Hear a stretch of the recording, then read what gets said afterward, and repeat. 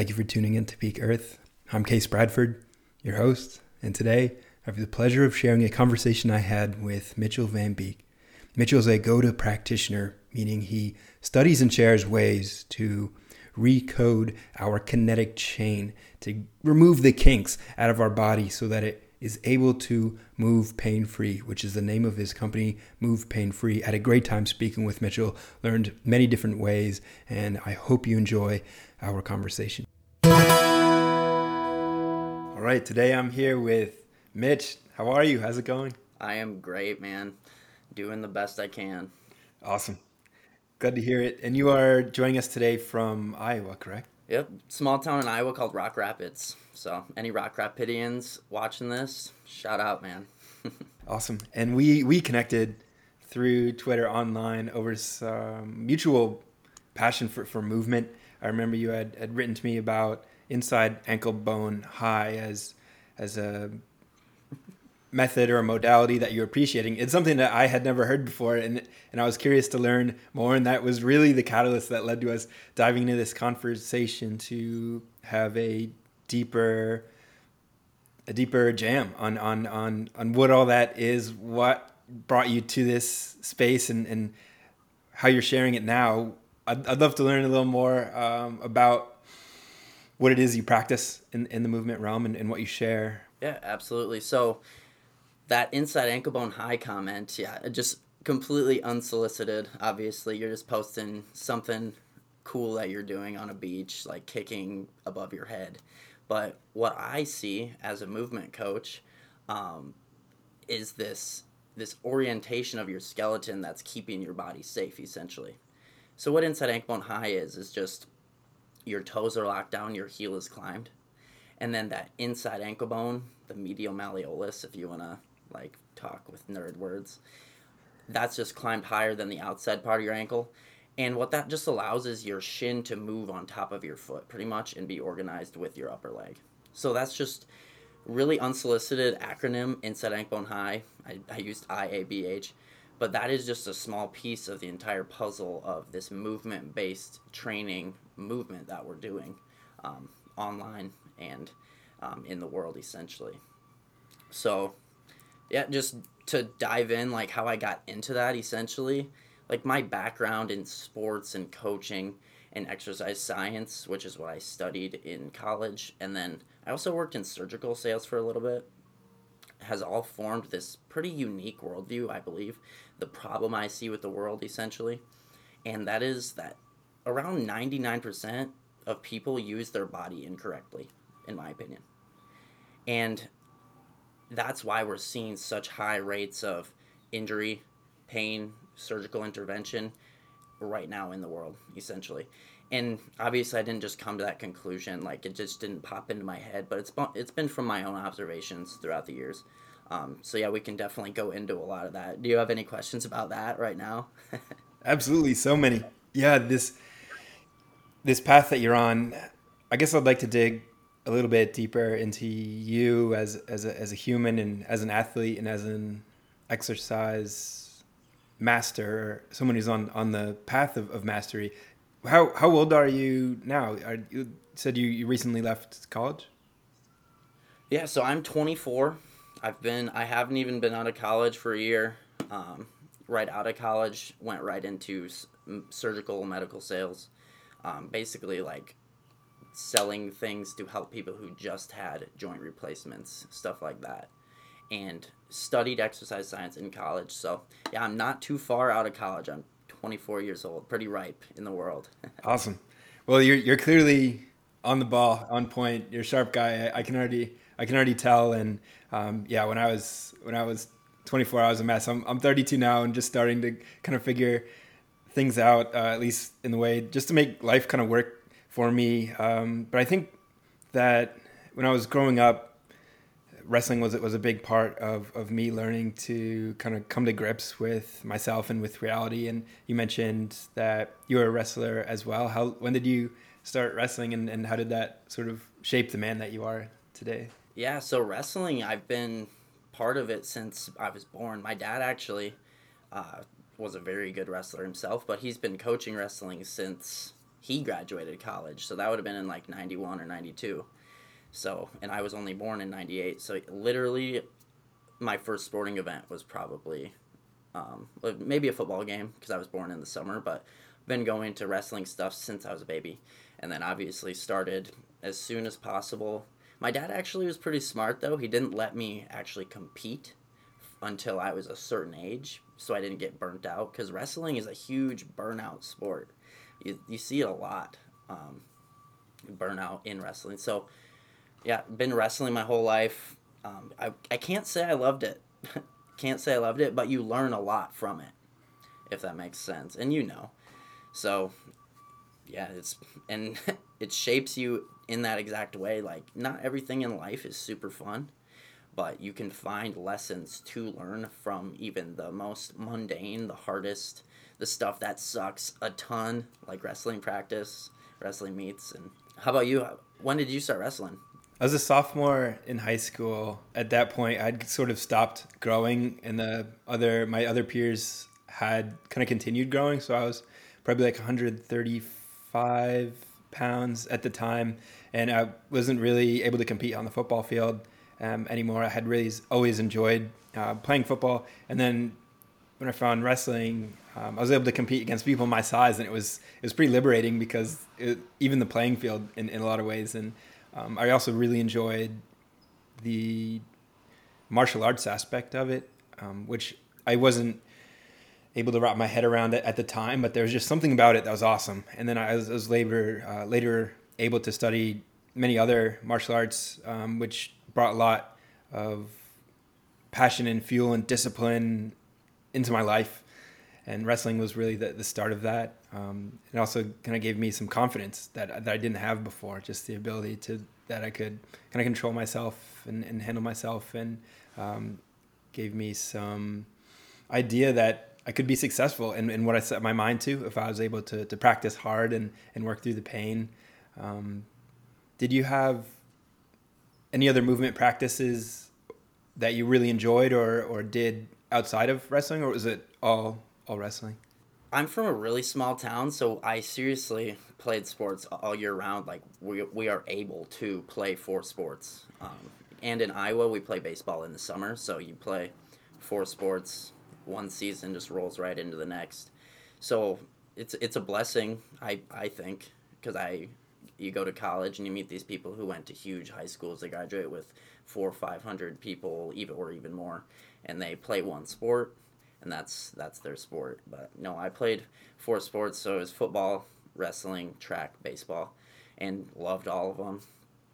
Football was my favorite thing to do. Just growing up my whole life, I played football in college until like I stopped being able to move, which kind of drove me into this path that I'm on now. So yeah, a lot of movement practices, but again, my training for movement wasn't exactly what I would think it should be now, if that makes sense. So absolutely, and yeah, we've learned a lot as a collective, as a species, really, over the past 10, 20 years. It's really, I mean, even look at someone like Knees Over Toes guy, kind of like rewriting the narrative around what can be done with the human body, and how you can heal, repair, and build muscle in kind of new and different ways. And that's just one example. I'm sure there are many, many more. Even this go to practice or modality that you are learning and sharing. This is another thing that is pretty recent and new as far as I know. How did you come across this, and how did it sort of change the way that you perceived exercise and movement? I'm in college playing sports, and I have like this typical, I feel like it's typical normal pain for a college athlete. And I'm just toughing through it from like middle school, high school, college. The back pain, the hip pain, the knee pain. And eventually I just like started thinking I don't think we're designed to be in pain like this. I don't think we're designed to be having damage all the time, because that's what pain is. It's just a signal of damage.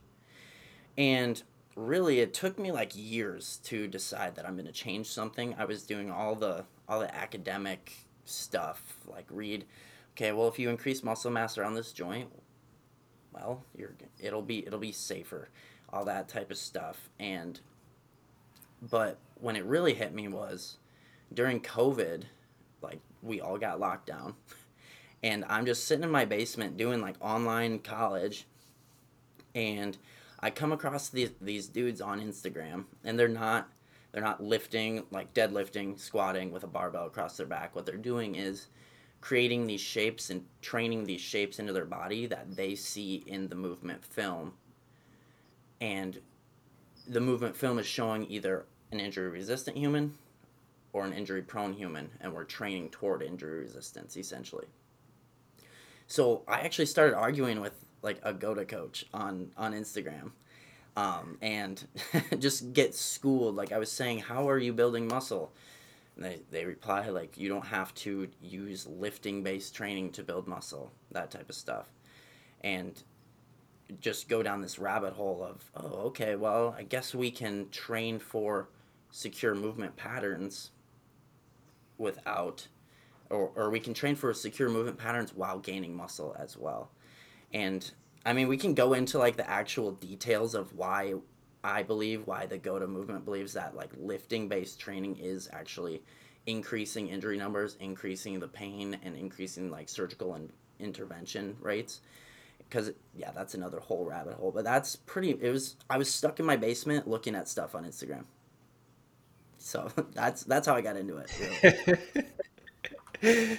Nice. How most that usually doesn't lead to a good situation, but you were able to turn that into a positive for you. So way to go there.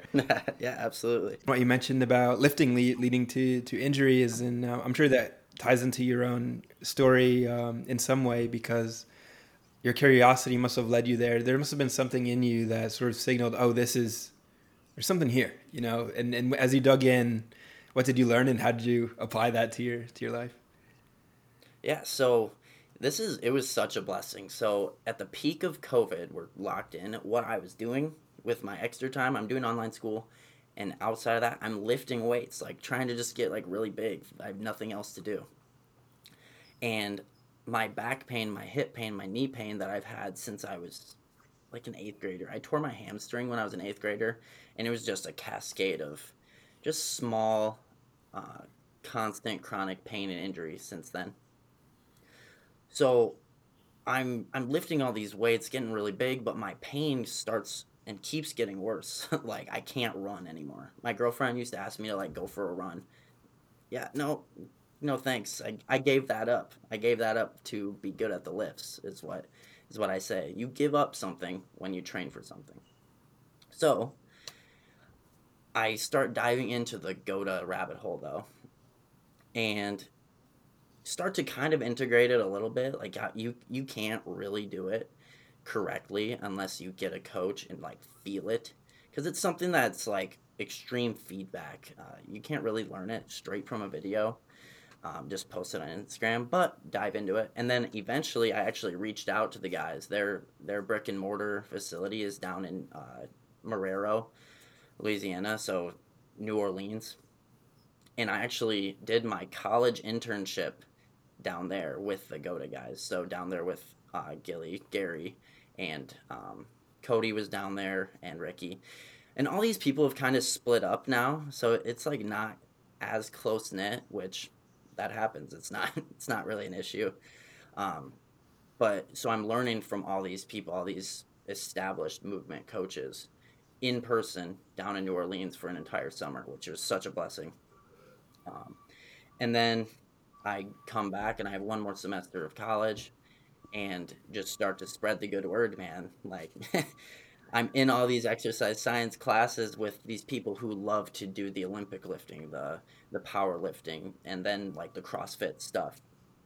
And I'm just in there like, and I hate kind of how I went about it, but it's also like that's what you do when you're just a testosterone ridden college senior, like just telling these people like, hey, if we are slamming our heel in the ground in our training, we're gonna slam our heel in the ground in our movement, and just things along those lines. Because there are three main things that we can talk about later that I look for in movement and in training, and then we have to either lean into them or move away from them depending on our goals. So, yeah, I go down, intern, come back to college, start just spreading the word to people that I know, and now I have like a small following, but when people talk to me or see me watching sports and stuff, they ask like, "Are you always analyzing movement? Are you always seeing how these people are walking?" And like, yeah, I guess, but it's not like I'm always pointing out like, "Okay, you're using your foot wrong," like stuff like that. It's just but when somebody comes to me who's in pain, they're showing these signs of pain, injury, that's when I dive in. We get that movement film, we look at it, we break it down, explain to them how these joint segments, your foot, your ankle, your upper lower leg, your hip, your spine, how those are supposed to be moving in unison, conjunction with each other, and then we can start to give them training inputs that will actually produce pain and injury-free movement. Wow, that's awesome. That's a great journey. You saw something online that piqued your interest. You decided that there was going to be some value there, and you made changes in your life to go immerse yourself in the teachings directly from the source of wisdom, and now you're sharing that information with others because as you rightly ascertain, there's an enormous volume of injury out there. People are getting hurt using their bodies in a way that they want to, in a way that will help get them fitness, but maybe not in a way that makes complete sense when it comes to a holistic understanding of the way that the body works, and in a way that it's going to be continue working over time, under load, under pressure, under stress of fitness. Why do you think that these improper movement patterns are ingrained in us? Absolutely. So I won't break it down to just one thing. I'll break it down to three, but they're all very simple. So our shoes, or wearable correctives, we'll call them. So we wear these like soft things under our feet, and I've seen even like back posture like bands that people have been wearing now. They're not helping really. They're like a band-aid, okay? They're not fixing the actual issue. So, soft shoes, they're messing up how our feet are actually absorbing energy, how our shin is working on top of that foot, and then obviously how our shin and our upper leg are working, and then our spine can't do its job. It's just all these small things. And then another thing will be our resting postures. So, we sit in chairs in our Western society. We sit in chairs, we sleep in really soft beds.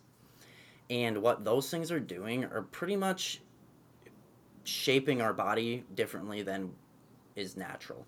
So I'm sitting in like a Seiza chair right now, so it's keeping my spine in that nice long J shape. Uh, Whereas like when we sit in a normal chair and we lean back against it, our spine becomes like this tilted S, where our T spine, or our C spine, our T spine, and our lower back are all compressed pretty much. They're all pretty much bending the wrong way. And then our spinal discs start to get pushed out of place. Our hips get pushed forward due to those chairs as well. And then those femur heads that are sitting in our hip socket, so femur head, hip socket, get pushed to the front of that hip socket. And it's pretty much compressed in there too. You just can't move it as much. And then a final thing is our training inputs, which I've touched on, the lifting based training. The training where the entire goal is to grab weight or have weight loaded on you and move it up and down, keeping it next to your center of gravity.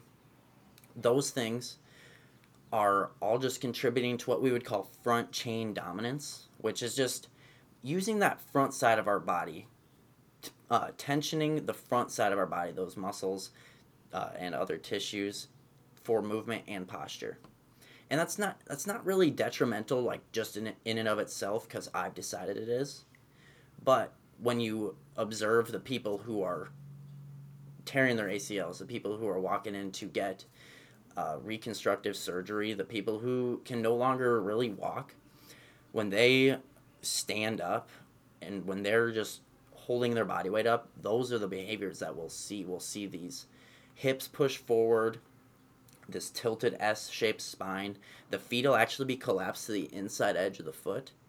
And all this stuff is just contributing to to that compression of the body. And they only happen because our body's amazing at adapting. So when you push your hips forward, you collapse the inside edge of your foot. That is actually how we're going to use that front chain most optimally.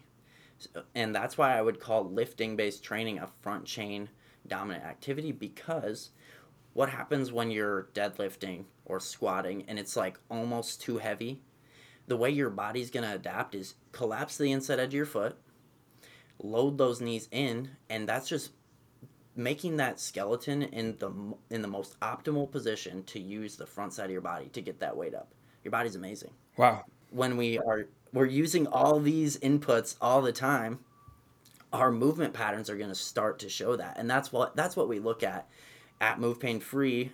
Me and Coach Joe, we look at the movement film. We show you, well, you're collapsing the inside edge of your foot. Well, your knee's loading in. Your upper and lower leg aren't working together. That's why you have knee pain.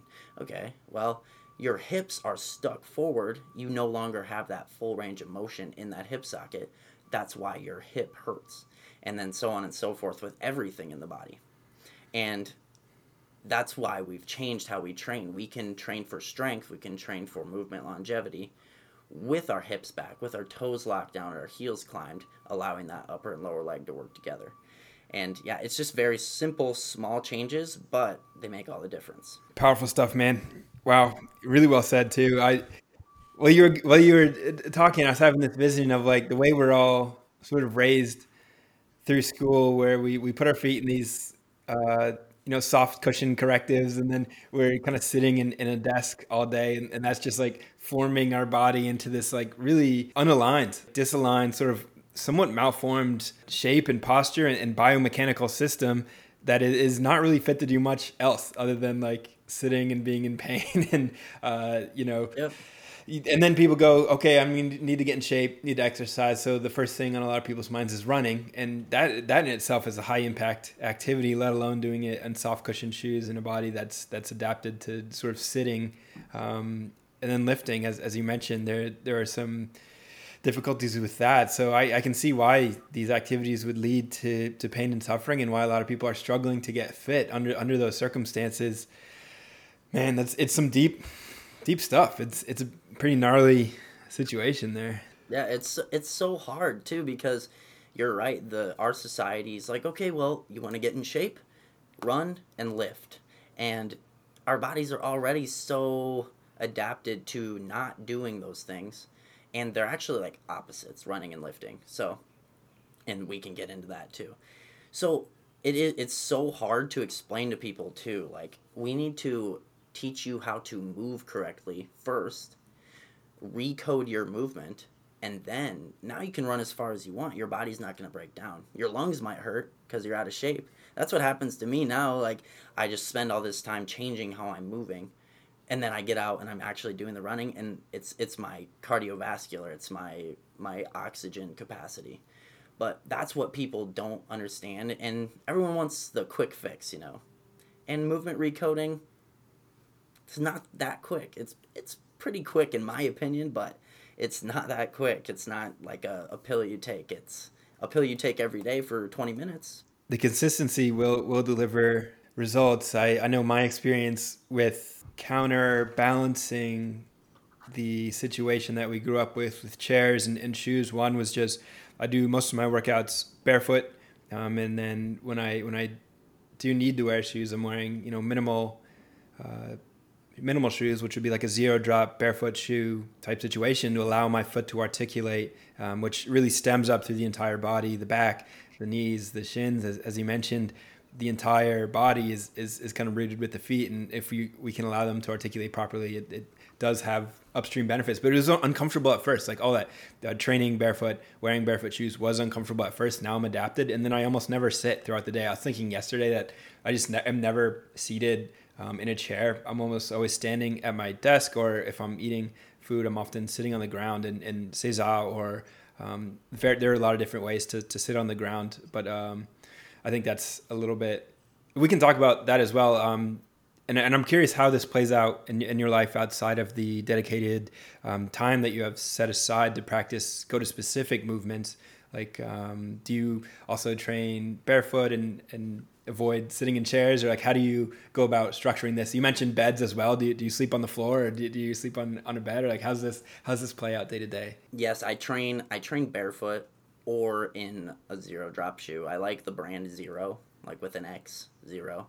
And then I sleep on the floor very often. Like if I need to take a nap during the day, I'm just feeling groggy, I'll just lay down on the floor because I that's where we get our best sleep because a bed is not supporting your skeleton correctly, and so your muscles are always going to be micro tensioned to continue to keep your body in from like folding in on itself and essentially. So I sleep on the floor a good amount. My girlfriend doesn't. So we have a really firm bed. But yeah, no, we aren't quite to that place like every night. If I could convince her to just get like a floor bed essentially, like something that's warm under you, but it is supportive of your skeleton, that would be great. But yeah, sleeping on the floor is it's very powerful for a power nap though. I do love that. I don't have to really pay attention to how I'm standing, how I'm moving anymore. I'm not quite like in the perfect pattern of security yet, but when I first started out recoding, like even aside from my set aside workout routine time, I was always like, okay, are my feet straight? Are my hips behind my ribs? And are my shoulders rolled back? Because that's another sign of that front chain dominant behavior. Your shoulders are like start trying to touch each other in front of you to counterbalance those hips being forward, and that's you see it a lot. And if someone walks in to get a shoulder reconstruction or like a rotator cuff, you're gonna be able to see the tops of their hands when when they're looking at you because their whole arm's just gonna be rolled forward, and it's just the opposite of the legs where their feet are gonna be pointed away from each other because their whole leg is rotated outward. Yeah, just making sure that you that you are in this pattern of security all the time. It goes away the need to pay attention to it all the time. Nice. A lot of different ways we can go from here. One image that came to mind is I know personally my skeleton does seem to get rolled forward, and I see this a lot in people out when I go and just look around. Almost everyone's sort of hunched over, curled over. I think probably from heavy technology use, heavy phone use, laptop use, we're all sort of forced into this Yeah. position. Most people, yeah, exactly. Most people aren't aware of it, like the neck forward. And that's, a lot of young people have this posture and aren't really even aware of it or paying attention to it. And I'm afraid of how this will compound over time because there's just, the head weighs 10 pounds, and the more it tilts forward, the further it goes, the more weight it puts on the entire spine. There's it seems like there's going to be a tidal wave of back injuries coming our way as a society if we don't become more aware of this stuff and more aware of ways to recode, as you said, as for that Yeah. specific tendency that folks may find in themselves or people that care about. How would you recommend going about recoding sort of that posture and opening up some of that front chain dominance? Like I was saying earlier, you kind of just have to have someone break down your movement film to see exactly what the issue is because the hip is a really good example because it can be an issue with how you're landing on the ground, but it can also be an issue with how you're leaving the ground if you're having hip pain. So it is really important to have your movement assessed, like, I don't know, pretty regularly at the beginning. And then, I mean, as you go, like twice a year, once a year, you can get it looked at. The head and neck thing, I definitely feel myself falling into that because I mean, I'm on my phone a lot, like making videos, tweeting, and stuff like that. So, what I really try to focus on is when I'm standing, can I see the sky? Like, because that's what our ancestors were doing. They were looking up at the stars, they weren't looking down at a phone.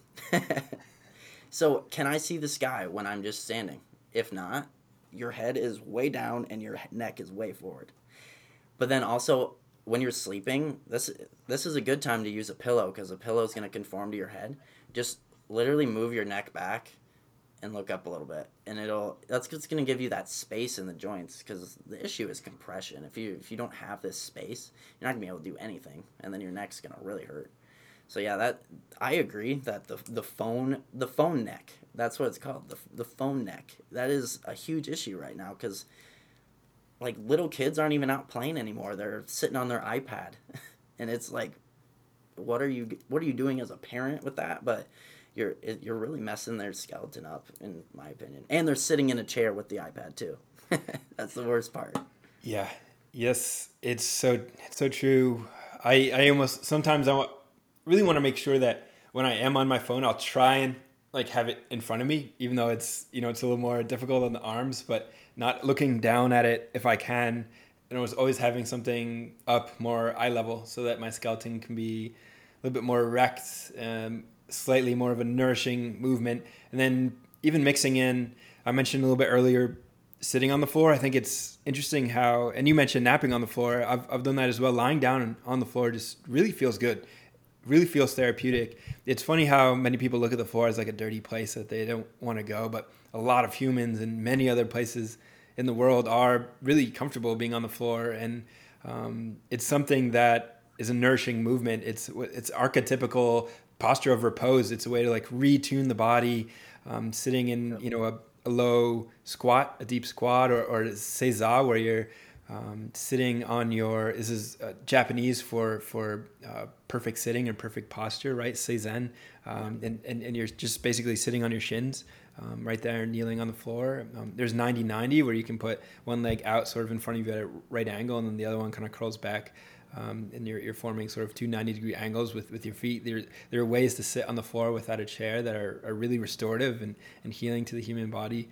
And it's slightly uncomfortable at first, but it's honestly more comfortable than a chair once you get used to it, because it feels good. It's like opening up your body. And I've been a huge fan of the way movement, posture, and things like this, the way that it then affects your mind, because the body and the mind, they really are one. If we are hunched over and crunched over, that decreases your confidence. It decreases your ability to think clearly. Like there are downstream effects more than just the back pain. It's really deep stuff. And I wonder if you found anything similar to that, and what you've experienced or researched in the way that the body and the mind are sort of connected on this journey. Yeah, absolutely. And it's that same thing. Your posture will affect your outward appearance. Obviously, people see you hunched over like this. Like if I would have gotten on this podcast, I'm like, "Hey, how are you? What are you doing?" Like you're gonna think differently about me. So, and it's like I've been saying, compressive to the physical system is compressive to your mental system, your emotional state. If you're out here with your chest out, your shoulders rolled back, like you are going to just naturally feel more confident, like you were saying. And it's, I don't know the science behind that, but that it's true regardless. That it's anecdotal and everyone will say it. Like nobody will say, no, I feel more confident when I'm hunched over. Nobody's going to say that. So yeah, your posture. I came across this when I was first getting into like the Goda movement based training. There was a training system called, I want to say posturing or posing. It was called posing, and it's literally like people like getting in like Superman poses, like and just holding them. Like it was a emotional mental state training system, and at the time I was like, I don't know, but now I probably would work. Like a Captain Morgan pose for like 5 minutes a day. That's gonna give you some mean confidence, right? So yeah, how you hold your skeleton is how you're gonna hold your mind, your emotions, and it's gonna just make you a better overall human at functioning in society. It's really true. Absolutely. In a deep and profound way, the body and the mind are just linked. It's bizarre that we separate them to the degree that we do. Even standing, I often stand when I work. I always stand when I'm taking an important phone call or recording a podcast, because I'm able to think on my feet. I'm able to string words together more clearly. And when I'm seated, it's stagnant. Like I'm much less fluid. I'm much less able to speak in a way that makes sense and flows.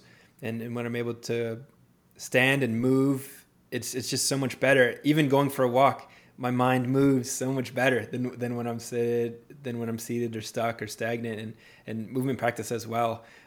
Just when I'm able to let my mind and body flow, man, my mind is so much better. It's in a much more elevated state. Yeah, dude, I love that. Because energy flow, whether it's like emotional, mental energy, or physical manipulation of our environment, that is the key to staying out of pain physically, emotionally, mentally.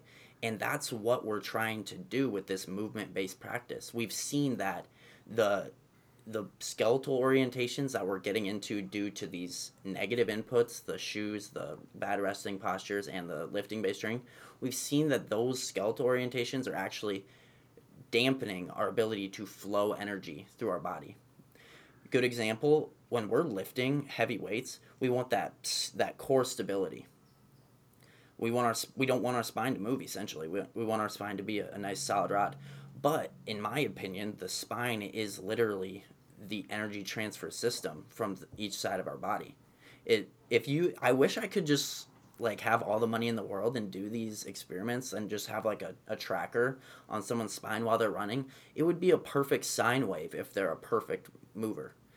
And that's the entire issue with a lot of this stuff is we're dampening that energy transfer system mentally, emotionally, physically, and people are suffering for it. So that's what we need to get back to. And like you were saying, like stand up while you're doing work. Go for a walk while you're on a phone call. You will think better because you're going to have that entire system's energy just flowing. I'm sitting right now. Maybe I should be on my feet and maybe we'd be having even a better conversation. It'd be like 10, 20% more, maybe 50% more because 50% of my body's locked up right now.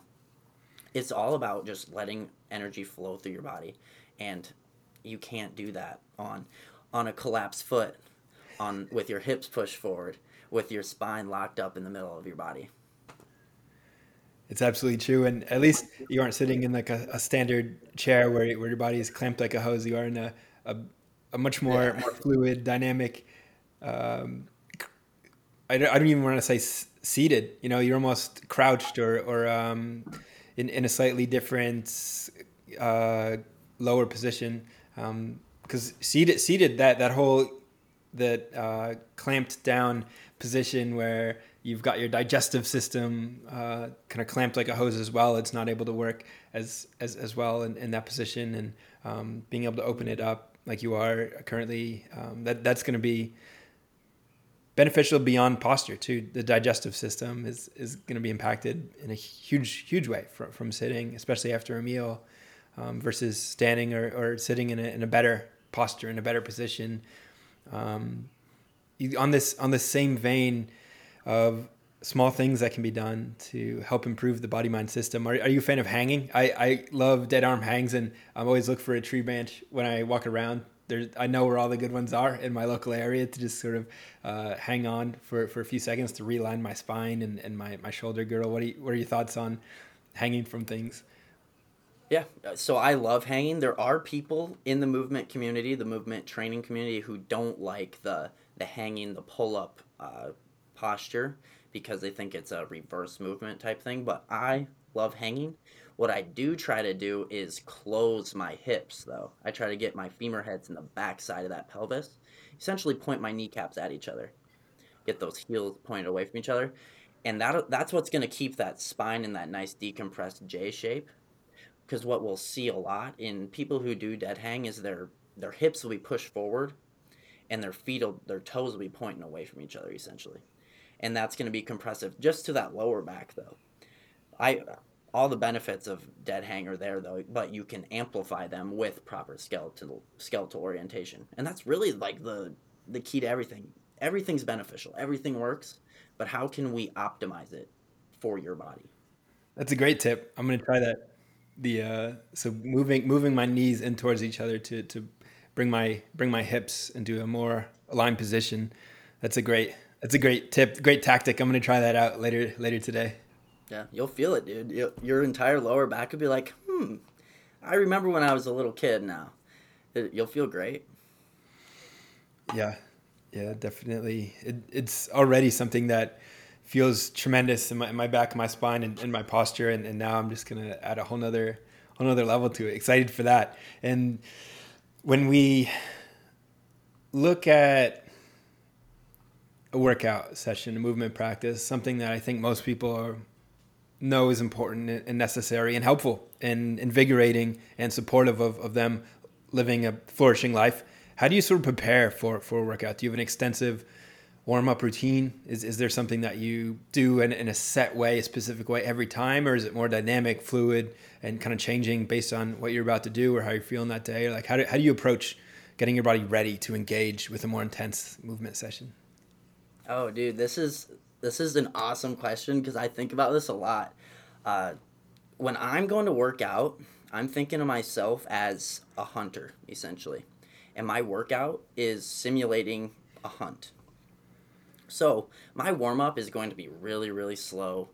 It's like I'm walking to like the killing fields. I'm walking to find something. So my warm up is just gonna be I'm gonna get on the ground, move my body in 3 dimensions, and get that work in all the directions that my joints can move. And then once I'm warmed up, I won't even really say warmed up. It's just once my joints are mobilized where I want them to be, and that changes every day. The routine I do, just how I'm feeling. Once I'm there, I'm gonna do like two reps of like full out training, whatever I'm doing that day. Because in my opinion, you watch a lion chase a gazelle, they're gonna chase that thing once, and if they don't get it, they're gonna take a rest, regroup, then they're gonna chase it twice.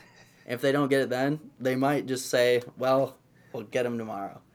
That's how I think about it. I'm going to go hard twice. And I've read a lot of research about two max efforts increases oxidative capacity pretty much just as well, maybe a few percentages below, as doing hours of cardio jogging. I don't jog. I'll run a 5K like for fun, but I don't jog. I sprint or I'm going really slow. And then after the hunt, after the kill in my workout, that's when I'll slow it down again. It's like I'm picking up the kill and bringing it back. That's when I'll do my heavier stuff, but still going nice and slow because we're not in a hurry. We just made a kill. We're celebrating, and then we're getting it back to the camp, and then yeah, just toning it down on the way back. So again, just fixing on anything that I'm feeling because I'm pretty in tune with my running now. Like if I'm doing sprints, I can kind of feel where I'm missing that pattern of security, so I'll work on that. So yeah, simulate the hunt. That's how I prepare. Powerful stuff. I enjoyed that a lot. That's and all this is very what I love about what you're saying and what you're sharing and exploring is how it's very different from many of the mainstream and even a lot of the alternative stream movement practices. Like I don't know if you've experimented with any other of these modalities, but we've got all these various martial arts practice. There's sports. There's just lifting, bodybuilding. There are things like yoga, animal flow. There's so many different modalities out there, and I love how original and unique and more. It seems like it's very aligned, very ancestral. What you're practicing, and I like how the emphasis is on injury prevention and getting the body and the mind to work in a way that's going to be supportive of life over the long term. It's something that you can practice every day without worrying about injury, while also making yourself more bulletproof. Over whatever life may toss your way. Outside of the primary movement practice, do you engage with like microdosing movements throughout the day? Are there like small recodes that you're integrating throughout your daily life sort of on a consistent basis? Or like, what does that look like? Yeah, for sure. It comes down to like I'm always kind of thinking of new things I can give people to actually input positive things. And so I'm sitting there all the time recoding. If I'm on the ground, I'm going to be doing what we call like child rockers or cornering my hips, just stuff like that, just to keep my feet, my ankles, my knees, my hips decompressed. If I'm walking around or if I'm just standing, like a couple times during this chat, I've just been doing like this, some spinal gyros, getting that T-spine gyroscope just mobilized in every direction that it needs to. But yeah, throughout the day, I'm just moving, but it's not something I really think about. Like, I don't know if you've looked into it, but it's called a drop in. It's basically practicing just a landing on one leg. I'll hit probably hit 1,000 drop ins a day, just not really thinking about it, but like it's just my natural go to stretch now. Like I don't do any stretches where I like put my heel in the ground and reach to my toe. It's just I find max tension in the the pattern of security for landing and then just rep it out there. So yeah, I'm all day. We're just going through recoding. Yeah, it's micro dosing, but when you add it up, it's a macro dose. Awesome. Yeah, I'll include videos, links to these movements that Mitch is mentioning in video form, so folks can see them. If you're curious, I know I am, so I'm going to go research what these look like so I can integrate them into my life as well, and then I'll just include a link so that they are easy to access. Um, from this point in your life, in your journey with this, where are you kind of focused on? Like, what is your challenge physically or from the realm of fitness and recoding? Is there something that you're focused on in your life, developing and kind of growing or facing? And how do you, I don't know, how do you approach that? Well, I growing up, I was a sprinter because I couldn't run for long distances because I was so inefficient. So now, and I said earlier, I don't run long distance, I don't jog, but I do. I'll sign up for those races, uh, but I'll train for them in a different way. So my goals right now are really just become that like a beast, pretty much. Prepare for the end times. Like if I'm gonna have to go hunting and run 10 miles and get an animal, like I think that's what everyone's goal in mind should be. Like, what are you training for? Well, I'm preparing for the end times. I don't really care about aesthetics. They come when you're using your body correctly. Your body is designed a way to move, and your muscles will grow when you're using them the right way. So it's, yeah, so long distance, just pretty much capacity to do human activity is my overall goal, pretty much.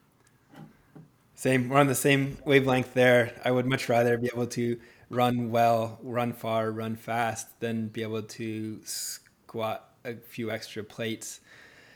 Like what, at the end of the day, I want to be able, my body to be able to take me through this game of life in the most efficient way possible. And, one way to frame that is training for the end times, being able to, live ancestrally if the situation were to call for it. You'd be able to go and carry, a large animal back to the camp if need be, or even just carry something heavy of a long distance. Like there are situations where that's necessary, even if you're just moving moving apartments or moving to a new house. Like you're gonna need to carry a couch down a set of stairs, and it's helpful to be able to do that at a bare minimum. And then being able to run away from someone or run towards someone or catch something, or those are all really important skills that may end up saving your life in a real way. Jumping is another one. Who knows when you might need to Yeah. jump over something or just like leap up into the air. It's important to be able to practice things, and it's fun too. It can activate your imagination and make the training session a little bit more involved than being at the gym, kind of feeling like a machine. Like I'm just a robot clanking out sets and reps, doing the same thing the same way over and over. It can be pretty boring and tiresome. I know it was for me. So finding these new modalities has always been invigorating for me, and sparking my enthusiasm for movement practice and fitness. And it's awesome to see people sharing more of this and taking part of it. How do most folks react when you kind of tell them all about this? Are they intrigued, or is it difficult for them to like kind of grasp a new sort of method? It's hard for some people. And going through the exercise science route in college, I was in a really bad position to be explaining this to people because it's indoctrination, really. Because, I mean, I was there too. I was completely set, like, you need to lift weights and you will be more injury resistant, you'll be stronger, you'll be better at everything. Well, that's not what we see. And I started pointing that out, and they don't like that. But the people who are outside of that realm, the ones who are actually in pain and are just having chronic injury and they're headed toward these joint reconstructions, those are the people who are really receptive, I see.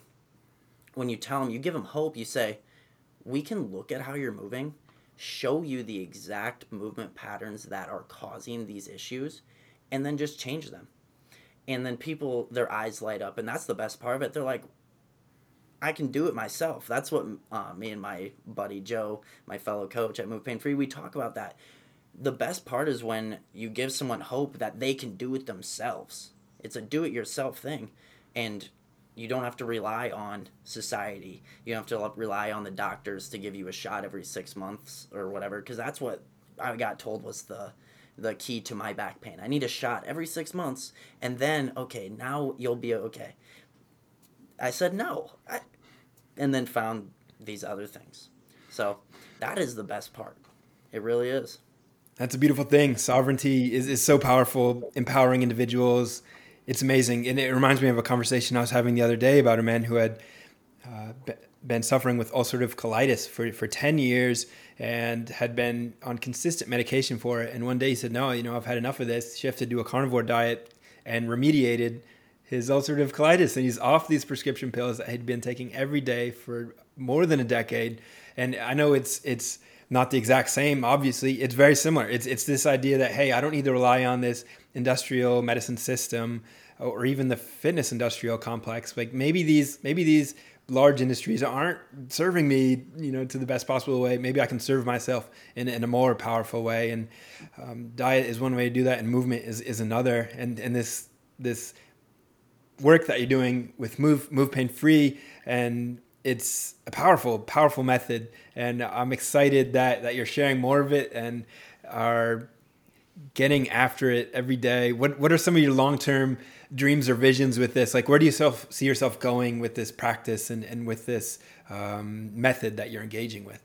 It'd be awesome to just help as many people as we can. Obviously, that's the goal at all times. We need to just get the word out, tell people you can do it yourself. Just stop relying on the things that are failing you currently, and we'll get you right. But long term, it'd be great to bring more people in and teach them just how we're doing this stuff so that we can continue to expand. Because, dude, there's 7 billion people on Earth growing every day.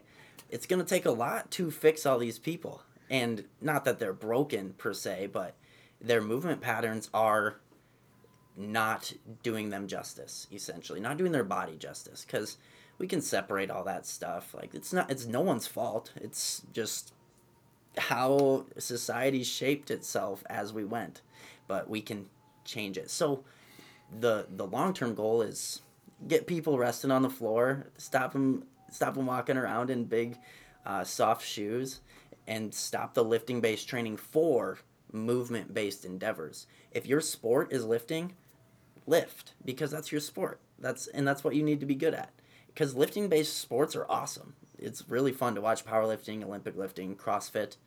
But when those patterns start to go over to the movement-based stuff, that's when we start to see the issues. So long-term goal is completely reform the system, how we train, how we form our society around movement inputs. Dude, Mitch, this has been awesome. I really appreciate you coming on here and sharing your ideas and your time with me today. Is there anything else that you'd like to share, or anywhere that you'd like to direct people where you can be found online as we sign out here and go on for the rest of our day and enjoying this beautiful Wednesday in October? Yeah, so if you guys would like to just start your journey toward getting out of pain, avoiding surgery, you can follow me on Twitter. My tag, I believe, is at @VanBeek_3. Find us on YouTube at Movement Mitch. That's where we're putting out a lot of our info, and then on Instagram is movement.mitch as well. And because that's where we're putting out a lot of the stuff that you can probably link that stuff. It's a lot of just short videos showing that stuff. So yeah, Instagram, Twitter, YouTube, that's our main stuff. And we have a lot of just free routines that you can try out just so you can see how we coach people. We actually are doing free assessment this month right now. And so yeah, we just are out to help everyone that we can. So go ahead and find us.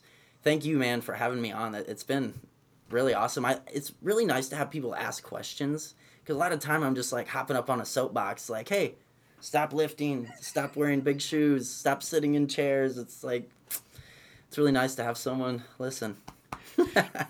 Tremendous. And you're really well spoken and did a great job presenting all this. So I'm excited to dive more into it myself, and I'll link everything that you mentioned into the notes here. So thanks again for coming on. Yeah, absolutely. Thank you.